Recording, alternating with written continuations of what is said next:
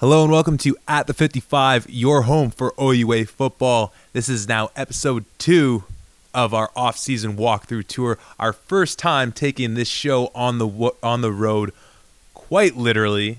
As we told you last week, we were heading to the House of the Champs, the McMaster Marauders. We sat down with some of their key figures on that championship team and had a blast doing it. So let's jump into those interviews right now.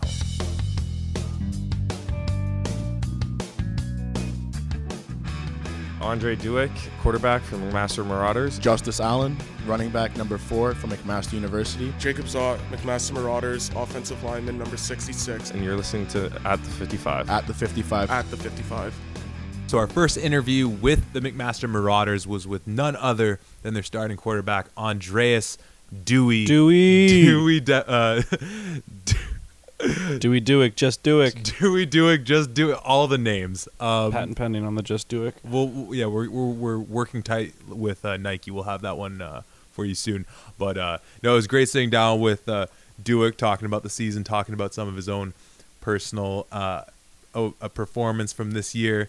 And any thoughts before we play the clip? Not just another great quarterback. I can't wait till I find a quarterback that's willing to run his mouth a little bit, but another humble dude, just, poise. He's a champion. That's all I got to say. That's it right there. So let's roll the tape. To my left, Dakota Vine. To his left, the Yates Cup. And to the Yates Cup's left, Mr. Andreas Duick, quarterback for the McMaster Marauders. This is the second installment of our off-season walkthrough tour, and we are here talking with some of the Marauder Yates Cup champion players. Andreas, thank you so much for joining us today. Thanks for having me. Speaking of the Yates Cup champions, obviously to my left right here is the oldest trophy, the best trophy probably in all of Canada, definitely in all of Ontario. It's pretty big dick energy for you to bring it out. So just obviously to counteract that, 2013, we've been there. Zach, what do you got here? We got a little ring bling, 2015. There we go. I mean, it's kind of a joke that you have a ring for the Yates because it's not really, but we'll move past that. So, Andreas, when I sat down with Clay for U of T last week, obviously I talked about his favorite receiver, and that was kind of just me poking and stirring the pot a little bit. Mm-hmm. And I wanted to ask you the same question, but you seem to average between 10 and 12 different targets every single game. Is that, part of the plan? Is that just you going through your reads? I think it's a bit of both because, going through my reads, you get to different receivers, but at the same time, I know every single one of those guys needs the ball in their hands too, and, they can make plays, so, you want to get the ball to as many people as possible. So an interesting thing watching your team from 2018 moving into 2019 is that obviously going back 2 years, you started the year platooning with Jackson White. And then you seemingly won the starting spot going into the playoffs. He transfers to Western. Then you start the year and you start the spring camp of going into 2019 as the guy. What's the difference, or what's it like when you have to sort of switch back and forth? You're not sure maybe week to week whether you're getting all the reps or if you're going to be the starter versus going into this year where every single day it's up to you. You're the quarterback. You're the man. Well, it's definitely different. I'm very thankful for what I had to go through for the first 2 years, fighting for the job and competing with Jackson every day. That was something that I feel made me better and kind of made me realize how hard you have to work. So I look back on that and I feel like I gained a lot from that competition. But then finally being able to be able to come into this year and have the job was definitely something that was good. It was very good. And to kind of piggyback off of that, this past year we saw a similar thing happen at Queens, where it seemed like at the start of the year James Keenan was getting a lot of the run at quarterback. Then they started working Ryan LeCandro, and we talked about this a lot. We talked about it last week with Clay and some of the U of T guys, where not just from a quarterback perspective, but for the receivers as well, the importance of just saying, it might be tough when you have two guys perhaps of similar talents to be able to just pick one, but that at the end of the day, getting the sort of max potential out of one guy just by investing in him, letting him know that we have all the confidence in you, that will pay dividends. and we'll see with Queens whether they go with one guy or they'll keep platooning. But what do you think in terms of that, the importance of just being able to have that one guy is? I think it's very important. It also goes towards reps in practice because, if you have both guys, they're sharing reps and you're not getting as much, learning from each practice if your reps are cut in half. So just practice reps too. Like having that one guy for practice reps during the week is huge. So I think it's clear to say now that you're the man at Mac. This is, your team moving forward for however many years you have left. And I won't get into the stats, but you had a hell of a season. Congratulations on that. Not only for the team wins, but your personal stats. Zach and I always like to have, not the underdog, but the most underrated. Do you think that you're maybe the most underrated? And I don't want to put you in a spot where you're saying something bad, but that you're maybe one of the most underrated quarterbacks? Because obviously you have Clay, who was setting record numbers. Merchant also, winning the Heck Crichton, and obviously Trey Ford, who's doing crazy Trey Ford things. But do you see yourself as, you're going in and putting consistent 350 yards a game numbers, but you weren't maybe getting the credit that you feel that you deserve? I think so, but at the end of the day, this is what matters right here. So Small flex. Yeah. So it is what it is. I think wins are what matters. So now Dakota alluded to some of the other quarterbacks in the league, and over this past decade, there's been some incredible talent at the quarterback position in the OUA. But really, during your tenure, it's been amazing. You mentioned Merchant's name, Sequeira, Ford, even guys like Sam Gerard out in Windsor, Brett Hunchak. I'm sure there's guys that I'm even forgetting there. Hobbs obviously graduated a year ago. When obviously you're not, I'm sure every moment of your life you're preoccupied with McMaster football, but when you have time to maybe check out the landscape of the OUA and see what other guys are doing, are there some guys that you like just checking in on or sort of seeing how they perform just based on, one quarterback to the other, just enjoying their game? Oh yeah, 100%.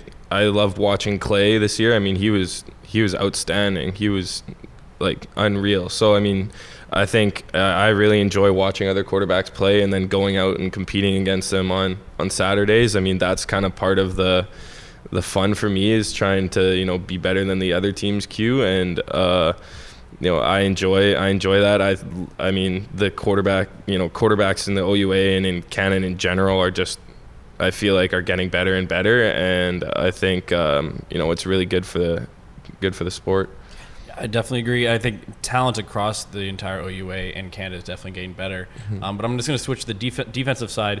There's a lot of great, front sevens, but is there maybe one guy or two guys in particular that, you're lining up under center and shotgun, you see them, and you're like, this guy's probably going to make my day a little bit uneasy, or we'll call it living hell. Like if he's probably going to get by. You have great O linemen, but he's an extra guy you probably have to watch.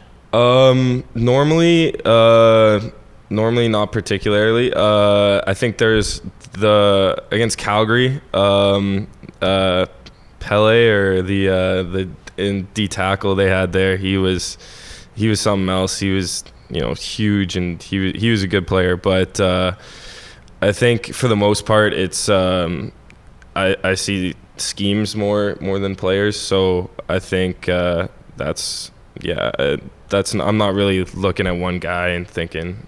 Well, then on that note, is there a particular team or like a defensive coordinator that going into a week you just know, like for me, for example, Mac was consistently a team where schematically it just, you're just doing cartwheels in your head of trying to figure out who's coming and who's blitzing, who's dropping. So when you're scouting week to week, is there a team that you're consistently like, oh my gosh, we're gonna have to deal with all this crap again? I think this year, Ottawa's defense was very good, and scheme wise, they brought a lot of pressure, and they were probably the team that was most similar to our defense throughout the season. They kind of ran the most similar things. And then, if we're talking about this year, York gave us fits. That was not I feel not like they a definitely great had game, an underappreciated defense. Yeah, and for me, especially because 100%. I talk the most shit about York, I feel like they definitely had an underappreciated defense. It was just their offense I disliked. Yeah, I would agree with that. But yeah. So now you get the Yates Cup win, guys travel out to Calgary. Unfortunately, the season ends there. Now, sticking with the West Coast connection, or at least west of Ontario, you're from Winnipeg originally, correct? Mm-hmm. So just can you tell us a little bit about your decision to come to McMaster, go out of province?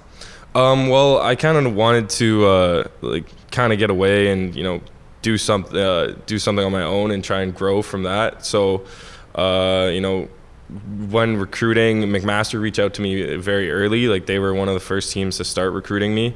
So and I came on a visit. I really liked the facilities, the campus, the coaches. They kind of had they have kind of a legacy of having some pretty good quarterbacks here too, and some they're one of the best teams in the country. So for me, at least, I wanted to go to a really good program, and for me, I thought Mac was better choice than U of M, and so I wanted to I kind of wanted to Yeah, I find that's a big thing for kids coming out of high school, where it's the mentality of, and obviously I think you made the right decision in the end, where they come from a program where they're probably winning every game, and they decide, and no offense to U of T, but people decide, do I go to U of T and I can start right now and impact right now, but I probably won't win games? Or for you, do I go there and compete and maybe not really get my chance to shine until my third or fourth year? Mm-hmm. And I guess that's the tough decision, but for you, obviously it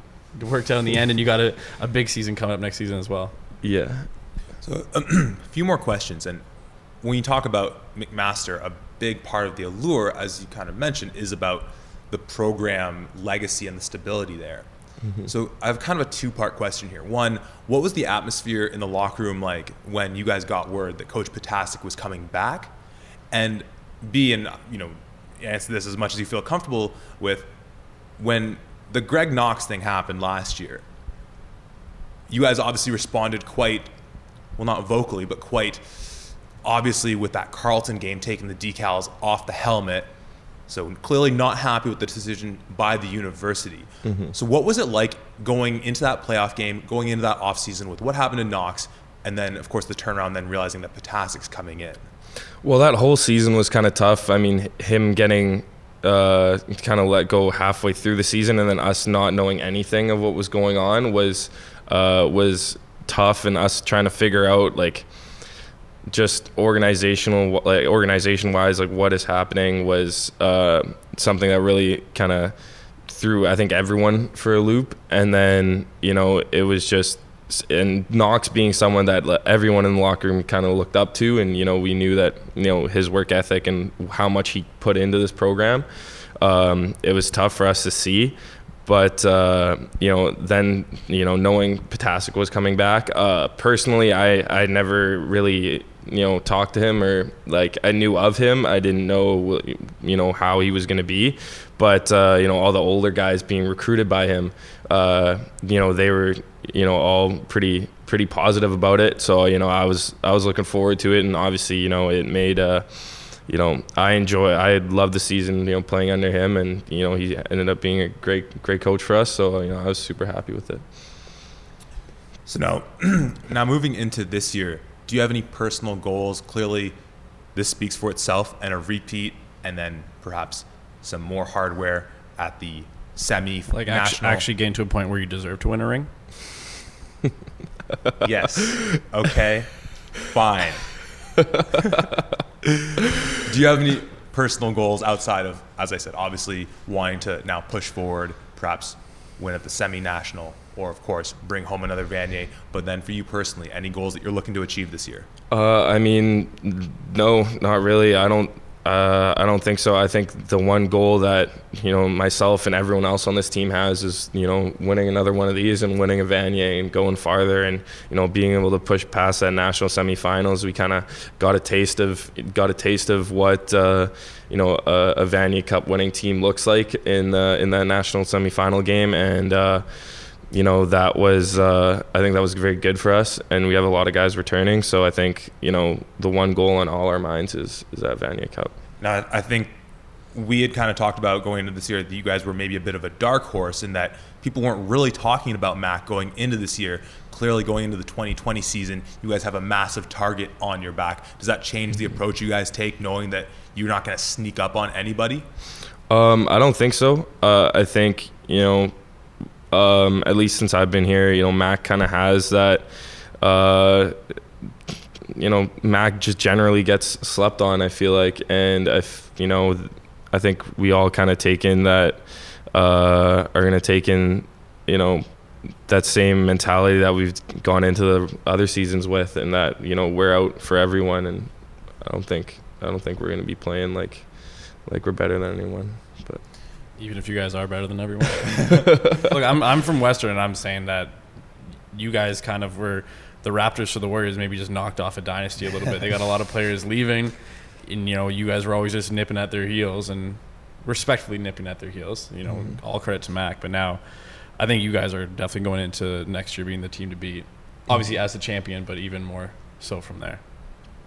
And clearly, you guys are the champs. You're going to look for the repeat, look for all the success on the personal level, looking to push further towards the Vanier. And we, at the 55, will be pulling for you guys for the most success. So thank you so much, Andreas, for joining us here today, for having us here in your home here at the University of McMaster. Thank you so much. Yates, anything to say? Okay. Thanks. Once again, that was Andreas Dueck, quarterback for the McMaster Marauders, the champion McMaster Marauders. As you mentioned going into it, much like our experience with Clay from last week, super humble guy. We definitely tried to get him to boast a little bit. Flex on him a little bit though. We dropped some rings and some medals on him. Had to hit him with some of the bling bling. I loved getting to talk to him about the situation last year when they had him platooning with Jackson White, and the difference for him coming into this year all the way back in their spring camp, where Dueck was the guy, and the confidence that gave him and the reps. And we've obviously talked about this ad nauseum on the podcast and just together about the role for not only the quarterback's confidence, but the receivers around him, of having the one guy and just letting him gain confidence, not only in himself, but the confidence of the men around him having to work in concert together. So that was really cool insight, getting to get into that a little bit. But of course, this team wouldn't win a championship solely on the back of Andreas Dueck. It takes many more weapons than just one man, and we have two more of those. We got a big boy coming up. You feeling good about interviewing a big boy? Ooh, you know what? The pressure was definitely on, much like the pressure was on you talking to one of your former players. I don't know. Did you feel any pressure at all trying to? Nah, talking to him, no, it was nothing. Just just old friends reminiscing. Well, I guess we'll just continue with this little shroud of mystery that we're creating here, and just cut into our next interview with two unknown McMaster Marauder players. Continuing with our stop here at the University of McMaster on the off-season walk-through tour. Joining us right now, we have running back Justice Allen, offensive lineman Jacob Zod. Thank you, boys, for joining us here today. Thank you. It's a privilege. Thank you for having us. So first off, congratulations on the Yates Cup. Must be ecstatic finishing off the decade with the championship. How's the off-season been so far? Get a little celebration in, or are you all back into the weight room now? Just back into the weight room. Took a week off after the season and just grinding through everything and just starting to get ready for a CFL draft in the spring. Yeah, definitely. I mean, after winning at Yates, it's kind of like, you know what, we did it, and we have more to grow from there. So we took some time off, probably a week or maybe a week or two, celebrated pretty hard, and then back into things, back in the gym, back into school. Obviously, Yates is great. The season maybe didn't end exactly how you wanted to, with it ending in Calgary. Justice, this is for you, just because we have a little bit of history with coaching. Is this the biggest championship for you, or we got the high school city finals? We have OFSA. You obviously won with the Etobicoke Eagles as well. You won the Yates here. Like, no offense to OUA, but you can be honest here. Which is the biggest for you personally? Biggest for me personally, especially with OFSA and the Eagles. You that's you had to play quarterback. Yeah. That's tough. I honestly would have to say, biggest championship would have to definitely be the OUA.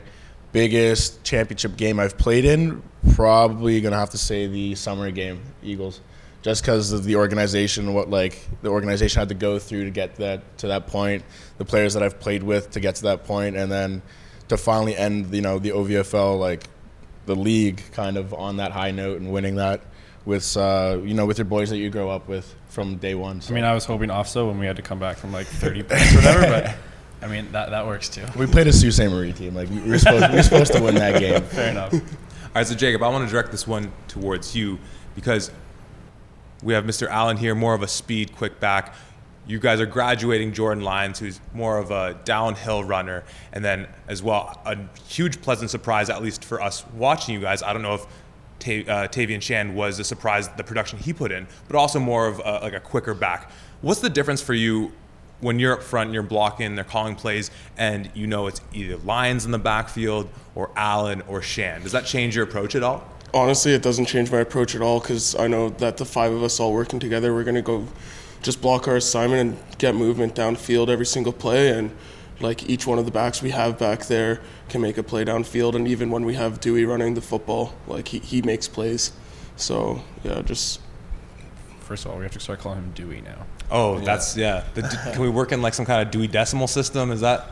Okay, I took it too far. It's already ruined. You're always trying to go with puns. I'm just going to jump back to the Yates. Obviously, it ended amazingly for you. As a Western alumnus, not so great for me. But it didn't start off amazing. And, yeah, we have to talk about what's going through your head.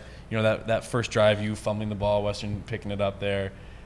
You guys knew going in, obviously, Western's the powerhouse. I'm sure the coaches said, we can't make any of these mistakes. And then right away. Right away, actually. It was the very first play. Kind of just, it was a run play, just kind of ran off, broke a few tackles, and the ball just kind of slipped out of my hands. But yeah, definitely when you play Western, you have the mentality because you know what the damage they can do, and where you're playing TD Stadium, it's a tough place to play. And you put the ball down on the turf on the very first play of the game. My head was spinning. I didn't know where I wanted to be. I didn't want to play the game anymore. Like you kind of like in our red zone, you think what they're gonna score, and I just cost that game for us. Like the game is over. But funny enough, first we went to the sideline, and Coach P was honestly said, it's okay to make mistakes. We're going to make them this game. Like, that wasn't our only mistake. And then, turn the ball over 2 more times in the first 2 drives, and it worked out. and obviously, it's such a cliche to say football is a 4-quarter game, and it's not how you start, it's how you finish. And obviously, later in that game, you were back in that same side of the field, same red zone, and this time you're going the other direction, punching into the end zone. Does that kind of make it feel a little better? We saw you running to the sideline a little, very happy, we'll say. It was pretty hype after that, but you honestly you don't think about that when you're running. Like you kind of just what, I have to get this in. The play was called, my number was called, and I was like, all right, so I have to make up for this. I put the ball on the turf, now it's time to put it in the end zone, and running behind this guy is not that bad. So I actually want to real quick go back a year ago to the 2018 season. We talked with Dewey a little bit about this as well. So midway through the season, the whole controversy with Coach Knox comes out. He's no longer with the team. You guys finish up the year, make playoffs, travel down to Carleton, and as me and, at the time, my podcast partner Eddie Meredith joked about, a McMaster-looking team wearing all maroon but no Marauder decals or anything took the field and fortunately lost to to Carleton. So as much as you feel comfortable, can you talk a little bit about the sort of feeling around the locker room, the team's decision to make such a bold statement in removing the decals, clearly in protest of the university's decision, but then also later on in the offseason when you found out that Coach Pataska was coming back, how that all played in with just your thoughts about the season? I think just with us taking off the decals, it was just like we wanted to show that we were the only people we knew we could count on at the time because that's how we felt. And then after the season ended and just seeing the work that everyone in the periphery and getting Coach P back to the program did, I think it kind of helped us realize that, some bad stuff did happen in that season. And obviously, we made a mistake, taking off the decals. It wasn't a great move by us or anything, but we just wanted to do something to show that we're going to play for each other and just bring us tighter together as a unit, which is something I think that helped us grow together as a football family and really helped us stay tight in that Yates Cup game where we had the 3 turnovers to start off. And we're just we can accomplish anything together. And then when the news came that it was Potasic that was going to be coming back, I imagine there was quite a bit of excitement in the locker room. I know for you, Jacob, he would have been the one to have recruited you, just as he recruited me as well. Right, and so obviously this is the guy that you choose to go play for in making your decision to go to Mac.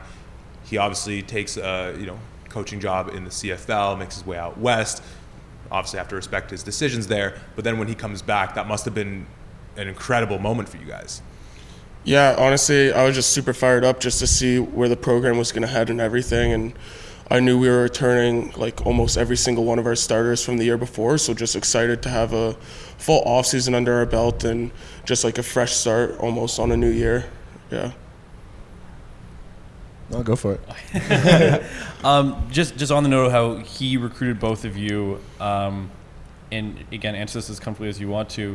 You guys are both obviously from Toronto. You from ECI, you from Humberside, which is disgusting. For those of you who don't know, I went to Western Tech, so for some reason I've been your rival school the whole time.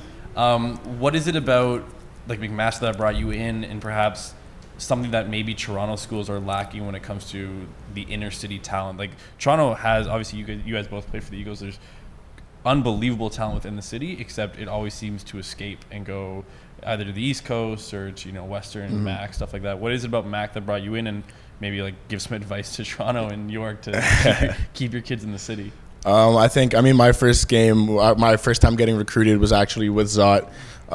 Coach Frank from McMaster came to our game at Father Henry Carr, and we were playing Halton Cowboys.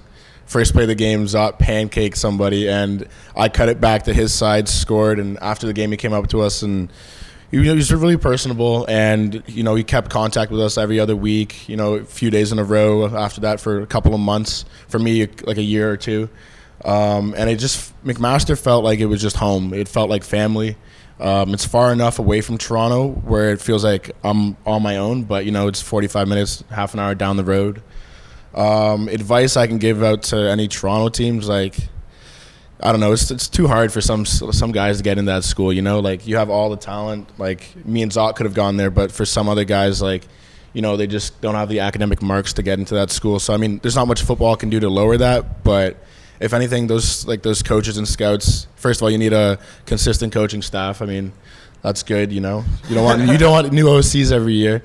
But then, the scouts got to come out to games and be present and, just get personal with the players and families. Biggest thing. Yeah, like for me, when I was talking with Coach P during my recruiting process, he always told me just make sure you make a 40-year decision, not a 4-year decision.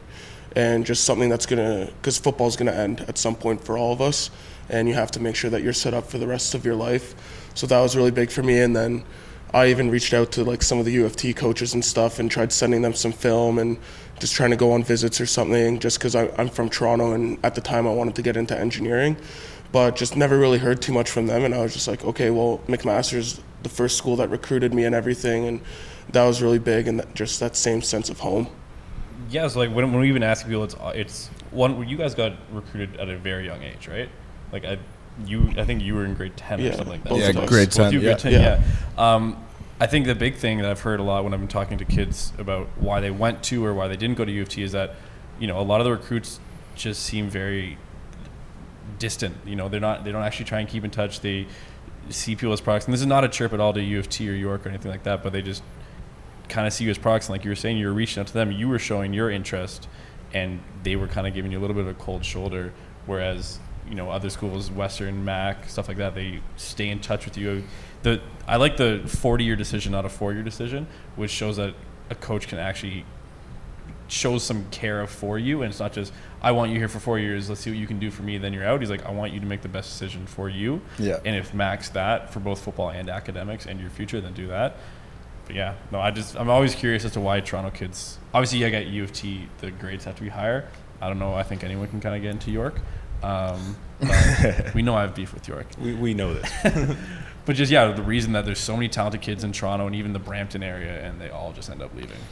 I think like the other thing too is that McMaster and like a lot of the other universities are really nice because it's just like a small campus that's like very secluded from like everything else in the city.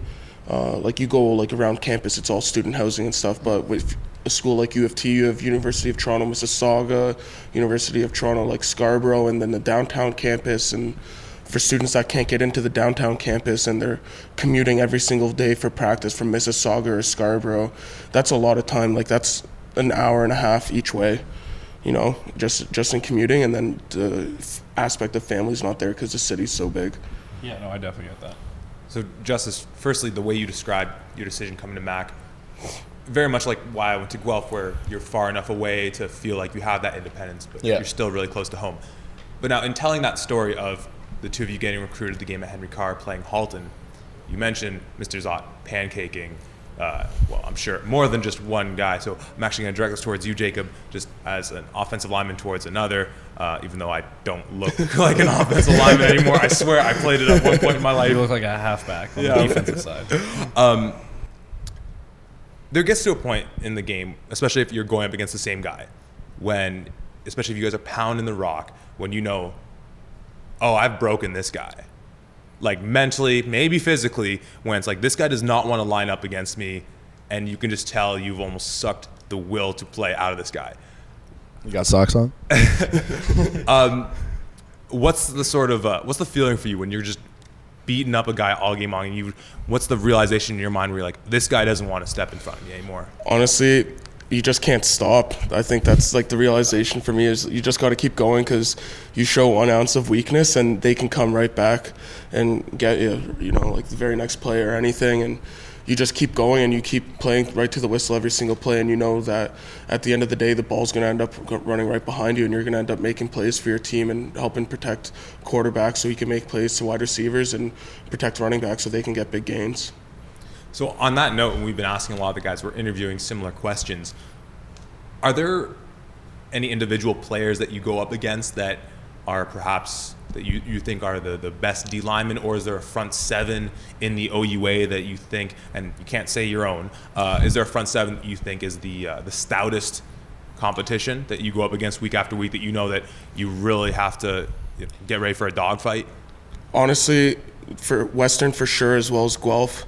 Both of them are D-lines that you go against and you're like, yeah, it's going to be a fight this week and we're going to have to play 60 minutes of hard smash-mouth football in order to win this game. Ken Miller, he's really, really good D-tackle for Western, as well as Tony Rossi, and I've had some really good battles with both of them and chatted with them both a bit off the field, and just nice guys and everything off the field, but just knowing that it's going to be a battle with them. And then Greg Corfield and number 97, I forget his name off the top of my head. Oh, is that Elaine? Yeah, Elaine Simakinda. Who's the other guy on the other side? Number 94? Oh, Tavius. Yeah. We're sitting down with both of them today. Tavius. But yeah, just both of them, like really, really good defensive tackles, and you know you're going to be up for a battle because they have a full arsenal like on both of those defensive lines, which I think is like really goes to show why their defenses have been so consistent over the past couple of years, always being one of the top defenses in the league. And now, for Justice, for you, not looking at other defenses, but are there other running backs or just skill position guys on the offensive side of the ball on other teams that you enjoy watching or just following their stats to kind of either compete with or just sort of checking in on? I looked at a bit of Trey Humes from Western, just because, you know, like, we kind of look the same. He wears my number. He wears, let's go on, just for the record, he wears your number. He wears my number. Gotcha. We're the champs. He wears my number. All right. So, yeah, but, like, no, great guy. I like the way he runs and the style. He has these, like, quick little feet that I don't have. I'm more of, like, a one cutback. But he can, like, chop his feet, and I kind of want that into my game. So, you know, you watch other players every week. You know, you study film on them. So, you know, why not pick up a few things from them that you can incorporate into your own game? Definitely. So, Justin, you're going into your fourth year now. Yeah. You just finished your first complete season. Yeah, first year. Coming off an injury. So now, and we got Lyons leaving. So it's fairly easy to say that you're probably going to be the premier back. Knock on wood, hopefully. You know, obviously they do a little bit of a committee with backs at Mac, but full first season, coming off an injury, you're going into your fourth season. I know where he's going with this. Why are you so dumb in hurdling so much that you're going to cause yourself injury? Jacob, do you not get mad when he does these stupid things? Like, because it's been years of it. It's been years of it, and like we said, I've played with Justice since grade 10, so that's like 8 or 7 years now. Yeah, and it's been a long time. Just kind of used to it, like. But our coach is not in it's 50% a joke because I always tease you every game I see you hurdling. But at a certain point, are the coach not saying, hey, maybe don't do that. Let's just step out of bounds, or let's just lower the shoulder or something. Yeah, like that? I mean, never step out of bounds. Actually, we stay off the drag strip. That's what Coach Grant calls it. That's good. But yeah, so I don't know. Sometimes I just jump because I'm feeling myself. If it's the third play in the game, it's the third play of the game. If it happens against Guelph twice, that's okay. If I go 1 for 4 on the season for hurdles, that's okay too. Like, I'm just having fun out there playing football with my friends and the guys. So like, coaches have told me a few times, like, maybe you can just run around them or drop your shoulders. So sometimes you incorporate that. I think I knew after the second time at maybe ECI when I was coaching you that I'm like, he's not going to listen to me on this stuff. Like, I may be able to teach him how to run some routes, but he's not going to listen to me when it comes to hurdling. I'm just going to give up and just make fun of him. I'll take the advice, but I don't know if I'm going to listen to it. He's like, I understand I shouldn't hurdle. I'm going to do it. I know I shouldn't, but I'm going to do it. It looks cool. It feels cool too, It does feel kind cool. of levitate. And with that, people see you as a speed back. You can have the ability to power through those holes and lower the shoulders, sometimes lowering the head. Maybe don't do that so much. And what a lot of people don't know about football is there is constant trash talk going on throughout the game. Are there specific guys or maybe specific chirps that you've heard when you lowered the boom on someone? And you are allowed to swear on this podcast. But maybe, can you? Yes, 100%. fuck. Yeah, you can. Are there specific a specific game that where a guy was maybe a little chirpier than he should have been, and so you had to maybe lower the shoulder on him? No, I think most guys in the OUA are pretty respectful for the most part. You kind of just, if you hear it, you kind of just walk away and keep my mouth guarded and don't say anything. But maybe you get pushed into a bench on a sideline. Yeah, I don't like the Guelph guys. Just the Guelph guys. You just don't like them. So even if they don't say anything, I'm still gonna lower the shoulder on you. I'm still gonna put my head into your stomach. Like, you go to Guelph. Like, sorry. We were saying this before with I can leave. With Dewey, is that the McMaster Guelph is like a bigger rivalry than people really take it, because obviously Mac and Western are huge, and there's a big history on that. Yeah. But I think recently in the last 5-10 years or so, Guelph and Mac are definitely bigger rivals than people really take into consideration. Yeah, I'd say it's definitely a pretty big rivalry. Like, you see Guelph on the calendar, you're going to play them every single year, and it's going to be a tough game. Usually week 1 too. Yeah, it's going to be like a 15-12 game or something like that. Yeah, like just them coming here. I think a few years ago, I'm pretty sure they beat us on our homecoming, and before I came here, and then my second year we went there, we beat them on their homecoming. Pretty decisive. Yeah, especially when they want to parachute the ball from the sky. Yeah. They parachute the ball. Yeah, you guys. My first year, yeah. You guys buy rings for Yates Cups and parachute balls down. What is Guelph doing? You lose. It's all part of the plan. Is winning part of the plan? How about spend your money? How about you spend some money on Febreze so your town doesn't smell like manure? All right. Come the spring, once the snow melts, it does smell like manure. That is factual. It's gross. You know what? It is what it is. But talking about this McMaster program, and we were kind of getting into a little bit, and it's been a fun talking point with the 2010s coming to a close. If we look at Team of the Decade, just this past decade, not 20 years. Saying maybe McMaster's the team of the 21st century does sound really cool, but just looking at the 2010s, in talking about who the team is of that decade, Western is seemingly the obvious pick, just because you look at the number of times they made the Yates Cups, Vanya's, everything like that. But I think there is an argument for you guys, and ultimately, I still give them the nudge over you for first. But they go to 8 Yates, and they win half of them, whereas you guys go to 4 and you win all of them. I think my math's right on that. It's like LeBron versus Jordan. A little bit like that. And obviously, and then they go to we just went over this. They go to 3 Vanya's, win 1. You guys go to... No, McMaster went to 3 Vanya's. Western went to 2. Right. You guys go to 3 Vanya's, win the 1. Western goes to 2, wins the 1. How do you guys see the program? Obviously, you guys play a big part in it, but obviously the players that were before you having their role as well, guys like Quinlan, let's stick with that. And does it hurt that Western won their Vanier in Hamilton? Ooh. That's all you, man. You're the McMaster historian here?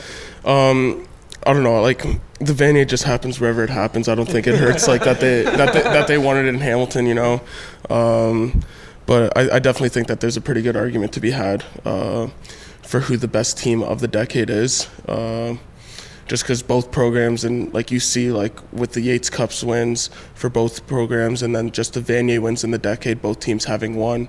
I think like it's a tight rivalry, and I think it's definitely going to shape up to be a really good rivalry for the next 10 years for sure.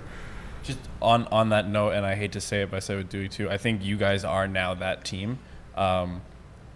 One, from players graduating, but also there has been a decline since that 2018 Vanier Championship for Western with their team. They're still, again, they went 8-0 and they only lost to you guys, so I can't discredit them that much, especially since I went there. But I think you guys are now, despite the fact that you guys won the Yates, you are now the team to beat. I think going into this season, you know, as Zach likes to say, you guys have that target on your back. Is there more to that? It's not just there's a Guelph rivalry, there's a Western rivalry. It's now everyone's coming for Mac. I think, and we all talked about this, and we all find that it's really surreal that we won a Yates Cup for a lot of us coming into the program 2 years ago. And after the season we had the year before, losing in the quarterfinals, that to win the Yates Cup and then go out west to play Calgary and sadly lose to them. Just realizing that there's so much more to then watch Calgary win the Vanier. And just like how much better we need to get over this off season and how much work still needs to be done. Like I don't think any of us think that the hay's in the barn. So if anyone wants to come and take this Yates Cup away from us, they better be ready to fight. Let's go. I love it. And you know what? I didn't have the courage to pick you guys over Western in the Yates going into it, but Dakota can back me up on this. When the two teams took the field, I had a good hunch you guys were going to win because you and your boys up front weren't wearing sleeves, and a lot of the Western linemen were wearing sleeves. And to me, that's no good. That's no good. You got to be out there in the -10, -15, whatever it is. You know, maybe you throw on the Vaseline. I don't know if you guys do that technique. Do you guys Vaseline your arms? No. That actually helps keep an old school technique. I know it's an old school technique, but like we're true nails on this O-line, man. I'm telling you. I love it even more. So, like I said, I didn't have it in me to pick you guys. I definitely liked seeing that, which definitely made me think you guys had a good shot. In pregame, I told the other centers when we were warming up, I'm like, looked over at the Western O-line and like the centers and stuff snapping, and I'm like, they're all wearing sleeves. We're winning this football game. And I knew right then that like we were going to have the edge because we wanted it more. And like most of the guys on our team, like none of us were wearing sleeves. Like we were ready to fight and we were going to win that game. It's crazy how much of a mental game football really is. For how physical and crazy the game, there's so much mental that goes into it. This is my last question. I'm sure Zach has some more. I think it was 2 or 3 years ago. The championship theme song was like Mo Bamba. Then the year that the Philadelphia Eagles won the NFL the Super Bowl, it was the Meek Mill song. Was there like a song that you guys have been playing? Maybe after every win or leading up to this, because I feel like every team kind of has their song. I mean, we have our songs, but I think there was one song that we played. We didn't play it like just before we went out or anything, but like it was on every day on repeat. It was Dior by Pop Smoke. Yeah, I can't say that I know that, but I can't say I know that one. I'll look it up. We had another we had another song that was made specifically for us for that Yates Cup. Yeah. And it was made by one of the guys on the team's brother who's a rapper, and he made a nice little rap song for us. Did either of you guys get your name dropped in it? Or? We had Tommy's name dropped in it, Dewey's name dropped in it, Cumber, yeah. But not you guys. No, not us. No. Sorry, I mean, I expect that an O-lineman is not going to get his name dropped, but like that's got to stay. Man, if an O-lineman's getting his name dropped, he must be doing something really, really right or really, really wrong. The only position that doesn't actually have true stats. Yeah. Oh, yeah, I have a tackle on the ears, so I'm good. Max Guy has a few fumble recoveries. Okay. Yeah. Those aren't good fumbles. Yeah, I guess. Well, then, for as much as I don't want to have to defend us having the rings for our Yates, I will say this, to Dakota's question, one of the big songs in the locker room for us was when it was the Drake Future mashup, and we had big rings playing in the locker room. Okay. So I think it was kind of fitting that we went that route either way. But, I mean, I don't know about that. We'll slide off that one. As someone who doesn't even deserve a 2013 OUA Yates medal, I don't have a leg to stand on, but I'd rather not have a leg to stand on than have a dumbass ring like that. Well, it's pretty sweet. I'll keep my officer rings from coaching and my OFC rings from London. You still have the officer hat? Yeah, it's like dirty as fuck. Yeah, I lost mine. Yeah, it's like it was my gym hat. It's gross now. Nice. Connor's is 100% mint. Anyway. But from speaking for Dakota as a Western player and for a Guelph player, despite the rivalries there, no matter how strong they've been, and I've been in my fair share of fights with you guys, I know we were both so happy seeing you guys win the championship, and we will no doubt be pulling for you guys going into not only this year, but into the 2020s to see who, and like Dakota said, I think you guys have a good shot of coming out as the team of the 2020s. And it starts with you guys being on this team, well, assuming that you guys are back, obviously, draft year for you, Jacob. We'll see what comes of that. And but no matter what, we'll be pulling for you guys and hoping for the best for this program moving forward. Yeah, thank you so Appreciate much. it. And thanks for having us here here at McMaster, and we'll be cheering for you guys, okay? Thanks for Sounds coming. good. Yeah, Appreciate thank it. you. Thank you. So as you just heard, that was Dakota and I speaking with Justice Allen and Jacob Zott. Justice, of course, as we talked about, your former player coaching here in Toronto, or I guess more specifically in Etobicoke. Was it surreal for you at all, this kid that you coached at such a young age, now seeing him a champion at the OUA level, and now you sitting down with him as a host of this podcast trying to get what, like, that must have been I don't know. weird I don't know thing. if surreal would be the right word. First of all, he's always been a champion. The first year I coached him, we obviously, we won the city championships and won OFSA, and then with the Eagles going off and winning the championship there. Him and I used to talk when he was, deciding between Mac and, like we've talked about before with players going in kind of just coming in as a starter right away at U of T and realize, you may not win games. And for him, I had to sit down and talk with him. He'll probably deny it, but just saying, you're not going to go in and have that big, huge role right away, but, you're going to have to be on a team that's going to win a championship. And we used to talk about, how I think it was last year, 2018, we were saying, this is the year you guys are going to win. He's coming off that leg injury. So no, I wouldn't say it was surreal. I would say, I'm a little bit surprised it took him 3 years to win that Yates. I'm very excited for him next year, obviously, being that premier back now. I say expect big things for not only him, but for all of McMaster. 100%. And specifically talking about Justice, no doubt his success will very much depend on whether Mr. Zott returns to McMaster, pending, of course, the upcoming CFL draft. When we watch these guys every week, and even getting to see them on game day when we went to a couple of the MAC games and you see them in the pads, one guy doesn't necessarily stand out amongst the rest because they all look like massive dudes. And as someone who at one point in my life was a fairly large human, and at the very least, I'm still not sure you were an O-lineman. I think, they burned the tape, so I don't know if we'll ever actually get the truth on that. Maybe I just made it all up. But getting to actually see him in person, that guy is a big dude. And I know in doing some research about him, trying to look through some of his Instagram pages, trying to find some dirt on him, the man can move some big weight. So obviously their success next year, and of course specifically Justice's, will depend on Jacob's status. But if he sticks in the draft, I'm sure everyone at McMaster will be so happy for him. And if he comes back, I'm sure they'll still be all happy, because no doubt if they send him back for an extra year in university, happens all the time, and doesn't mean he won't still get a shot at the CFL. But as the theme has been with many of these guys so far, super humble guy. And it was kind of cool with the two Toronto guys getting a little bit of their perspective on something we talked a little bit about with some of the U of T guys, which is something that we've seen over our lives growing up here in Toronto and being part of the football scene, which is Toronto schools, so U of T and York, of course, keeping kids in Toronto kids, that is, in Toronto. And so getting a bit of Jacob and Justice's rationale for picking McMaster, which, I mean, you don't need to justify it too much if you want to go play football at McMaster. It's obviously an incredible school, testament from this last year. But that was a wicked interview. And we have one last piece of content. Dakota,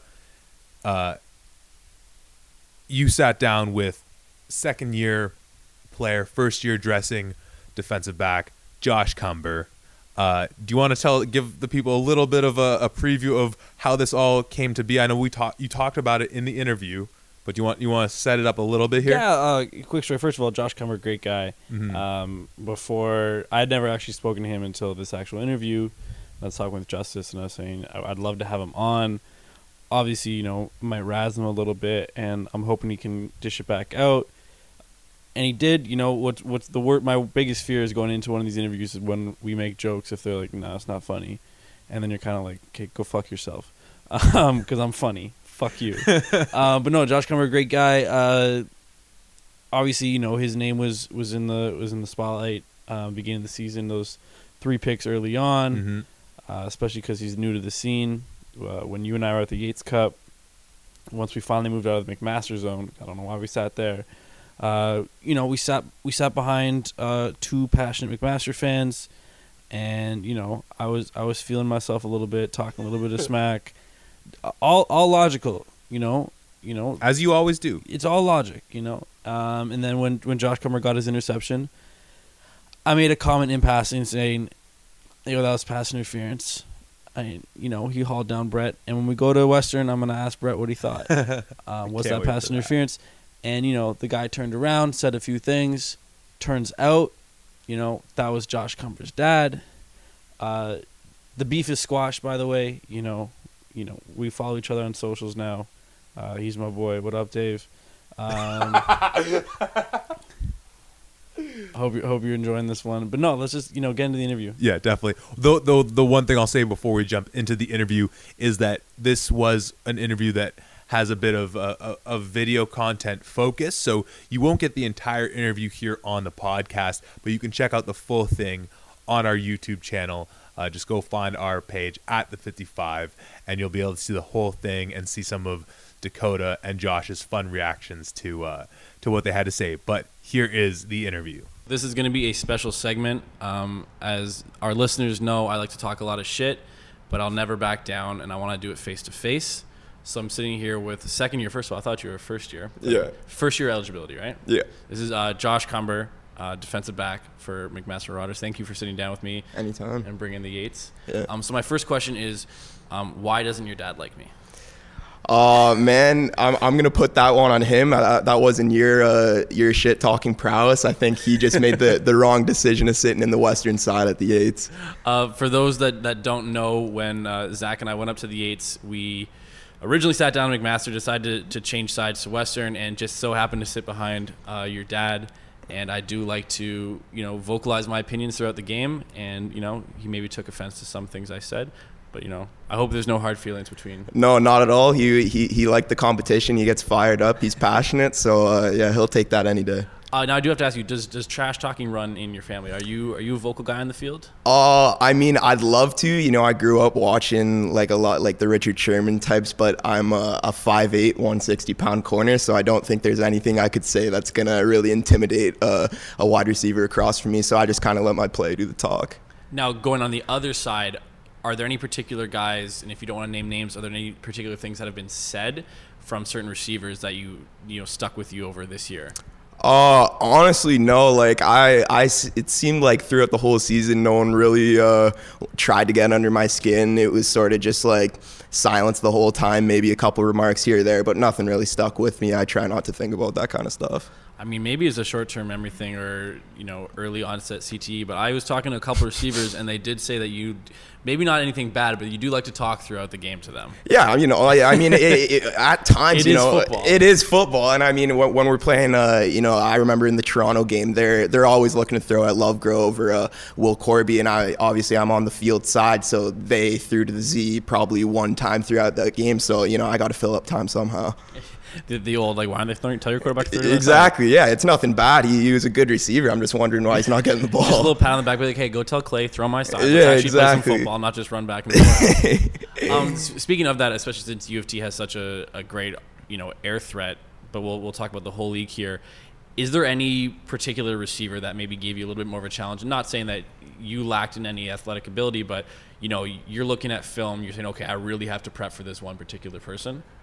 I don't think it's a particular person. I think probably throughout the whole season, our Waterloo prep week was the best. You know, going into that, we're getting Gordon Lamb and Tyler Ternowski.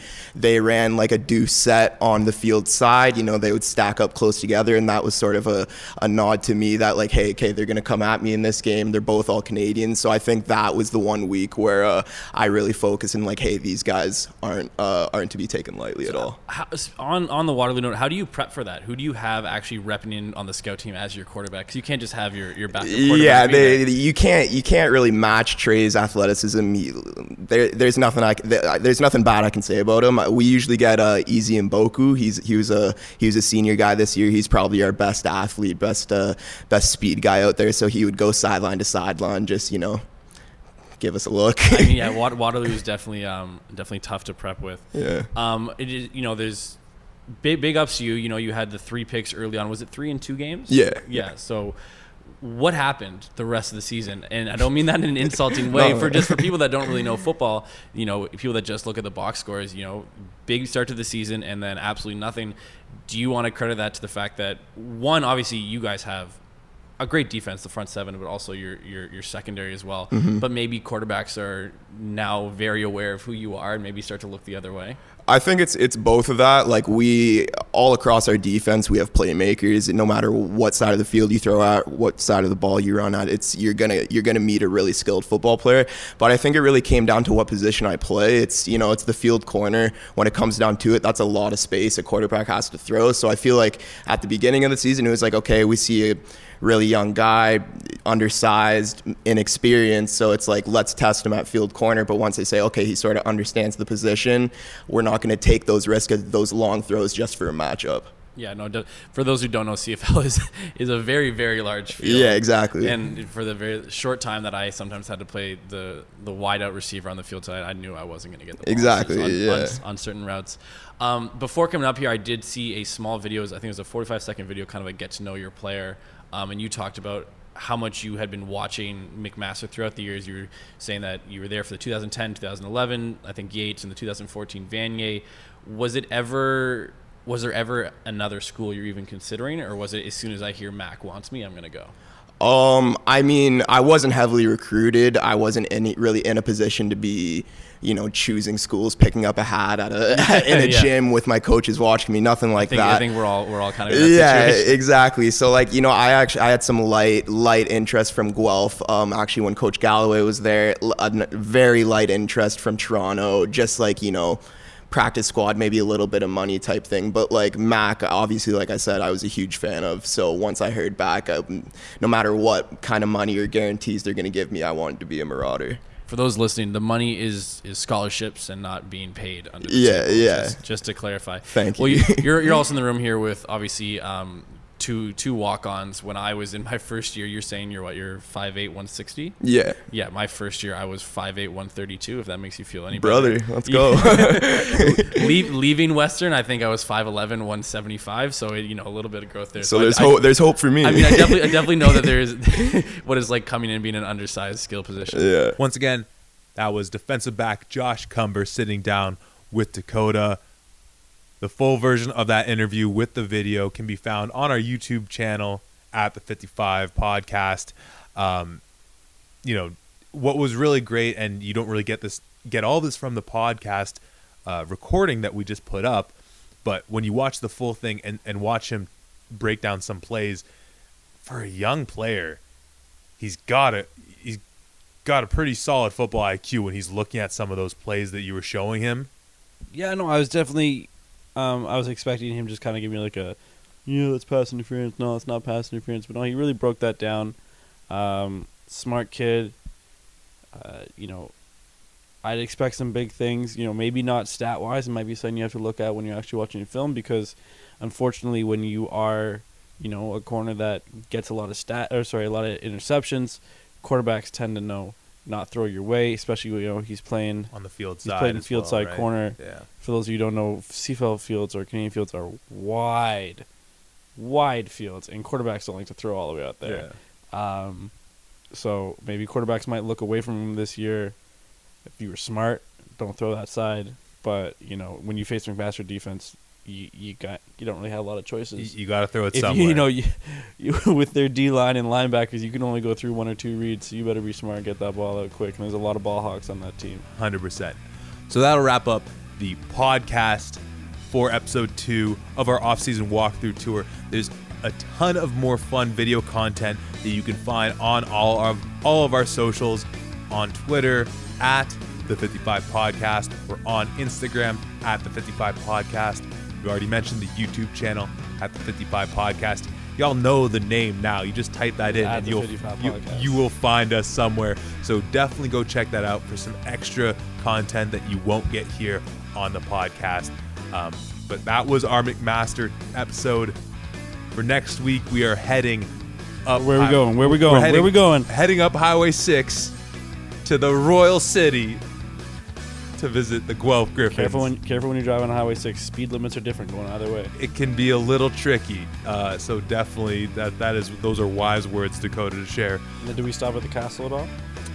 Oh, well, the castle. Oh, the manor. Oh, the manor. See, I'm not from Guelph. I don't know this. I stopped at the cannon. I didn't stop at the manor.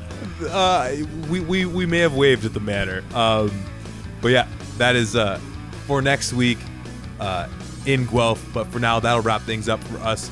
Thank you again to everyone at McMaster for letting us into the stadium. Bringing the Yates Cup. Absolutely, 100%. You can't see it right now, but we actually brought it back. It's sitting in my living room, and we're just kind of hanging out with it. Justice, I swear I'll get it back to you at some point, but just not right now. So that'll wrap it up for here. We're going to go hang out with the Yates Cup a little bit more. We'll see you next week at the 55.